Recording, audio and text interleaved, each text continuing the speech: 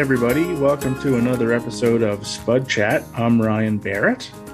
Today, I'm just going to give you a bit of an update on how things are in PEI. We had our first crop update meeting this morning in Emerald in central PEI with crop scouts and agronomists and growers. And we're just sort of comparing notes on where things are standing with the crop, and then I have some other information on from that meeting, as well as some of the other scouting and monitoring information that I can share with you today. Probably will do this a few times during the growing season. I know some people like listening to this on on their podcast rather than necessarily reading their emails. So it's just an opportunity to kind of share with you some of the things that's happening with the crop here in PEI. So I'm recording this on Thursday, July the 7th. Yesterday, we had a nice steady rain all across the province, and pretty much everywhere got somewhere around an inch of rain, some a little bit more, some a little less. And it's really topped things up well. I would say most of the province isn't in any issue with lack of moisture. It does vary in the last 2 weeks. West Prince has probably had, 32 to 35 mil of rain, whereas there's some places on the South Shore and down east that are into 85 and 90 mils of rain. So there is definitely some variability, but generally I would say that most growers that I talk to are reporting that the crop is in really good shape, emerged quickly, growing quickly, making really good progress. There's quite a few fields that are now at row closure, some even that are at flowering, which seems to be a bit ahead of schedule for us here in PEI. Now, there are a few, probably a couple thousand acres that were planted late in June. So some of those are just emerging or, just getting going. And there may be some issues there. I don't know in terms of older seed that was held onto for a while. So we'll just have to see how some of that stuff does. But I haven't been hearing too many issues with emergence so far. Where there's been issues with emergence, it's mostly been related to maybe specific varieties or some known seed issues at cutting so that's largely what has been reported to me and been reported to this office. Not hearing very many issues about blackleg, which was more of an issue the last couple of years. So that's good to see. From our meeting this morning, we did hear that there's been reports of European corn borer egg masses up in the O'Larry area. So there's some growers up there that are already spraying. They're at the blackhead stage, so it's the right time to spray.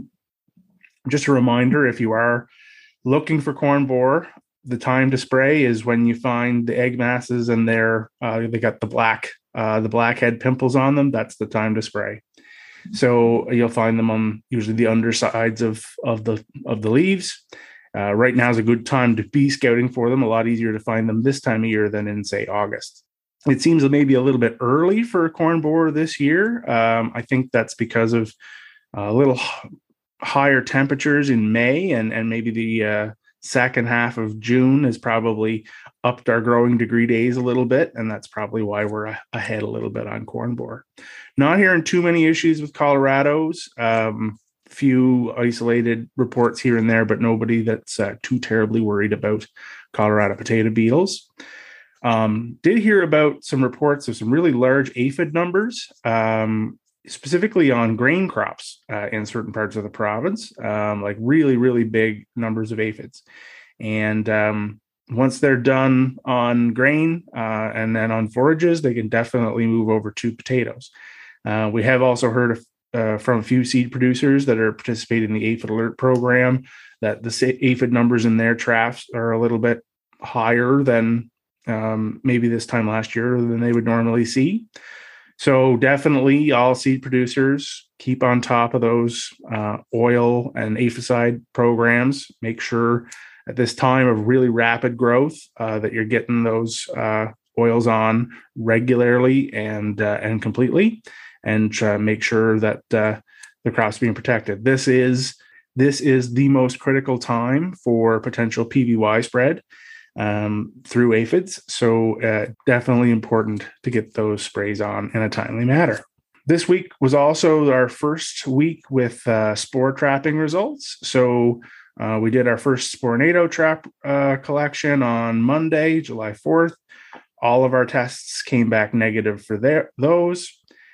AirSpore passed along some results from their participating growers to me this week for Monday and Tuesday. Again, 0 late blight detected, which is great. Starting to be a little bit of alternaria starting to show up in spores, relatively small, a little bit higher in West Prince, and then just small amounts in the rest of the province. A little bit of botrytis spores showing up in a few places as well, but again, not in very large numbers. We are probably ramping up towards early blight and alternata, brown spot, becoming more of an issue in the next 2 weeks. So the timing is right, especially for those with susceptible varieties. The timing is right to start looking at getting some of those special targeted fungicide sprays on. And, really the timing for that, ideal timing for those first early blight sprays is before row closure to make sure you get maximum coverage on the lower leaves, because that's where generally the disease sets in, and that's where it spreads from and spreads up to the rest of the plant. So, if you're getting your early blight spray on, ideally here in PEI, I would try and find one that works for multiple pathogens. So targeting early blight and brown spot, or early blight and white mold, covering lots of bases, and then also getting it on before row closure. Hearing a little bit about weeds, we had Dr. Andrew Mackenzie Gopsel in this morning at the crop update meeting to talk a little bit about post-emergence weed control. And one of the key things that we talked about was making sure that you get those herbicides on immediately after hilling, immediately after you get a hill on, because that's what's going to keep your field as clean as possible for the rest of the year. Pre-emerge herbicide refers to pre-weed emergence, not pre-potato emergence, really. So you need to get those sprays on very quickly after hilling, or you're going to be battling weeds all year.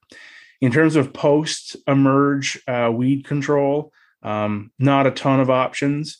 We did talk a little bit about grass control with products like Post and Arrow and things like that.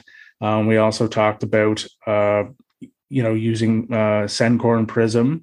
One thing I would mention, if you are using Sencorn Prism, read your labels, look at your rates, make sure that you're applying it according to the label, and it's before flowering.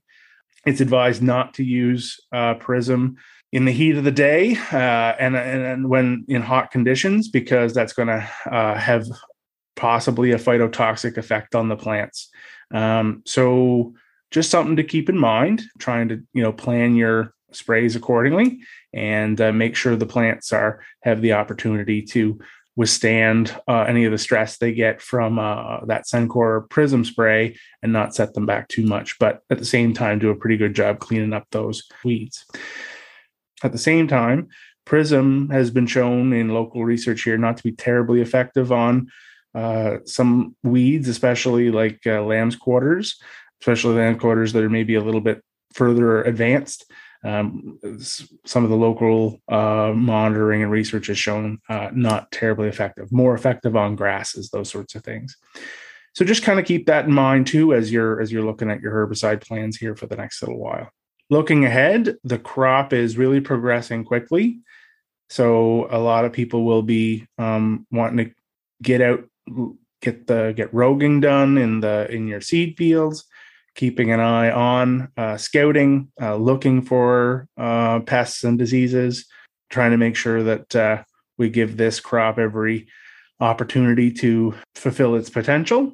The next few days look really promising, look sunny and with good temperatures. So we should be in for a good little stretch here in the first part of July as we move towards tuber initiation in a lot of fields, and hopefully we're initiating tubers under moist soil conditions, which hopefully will keep scab to a minimum as well. So all in all, I'd say we're off to a good start for the potato crop here in PEI this year. A lot similar to last year in a lot of ways. And last year we ended up the season with a great crop. So if we're able to keep, going in the same direction that we're in now with some decent moisture through the summer, hopefully we'll end up with a good crop again this fall.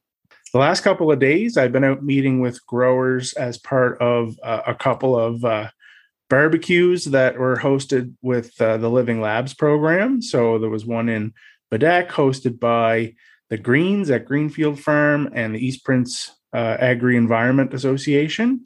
And then another one hosted yesterday up at the Surrey and Area Wildlife Office in Surrey. And we had a great turnout of growers and agronomists and researchers, just having a bit of a social time to interact and chat, but also kind of sharing some preliminary results of some of our projects, and also, getting some feedback in terms of, next steps on some of this research as well. So really good opportunities to interact with growers. And it was really great to see good attendance, good to see people out and about again. I am hoping to be able to do some AIM tours later in August. So anybody that's listens to the podcast that's nearby, or anybody that's, regularly subscribes to my emails, hopefully I'll have more to share on that in the not too distant future. And we'll have some dates and locations for you for those, where we'll likely be showcasing some of the work we've been doing through AIM and through Living Labs, as maybe some other projects with some of our other partners here in PEI in potato research. So kind of stay tuned for that here in the next little while. So that's it for today on Spud Chat. Kind of a short update episode today, just to kind of get everybody up to speed on how things are going. We'll have a few more episodes coming up in the not too distant future here on a variety of different topics. Thanks very much for listening, and we'll talk to you again soon.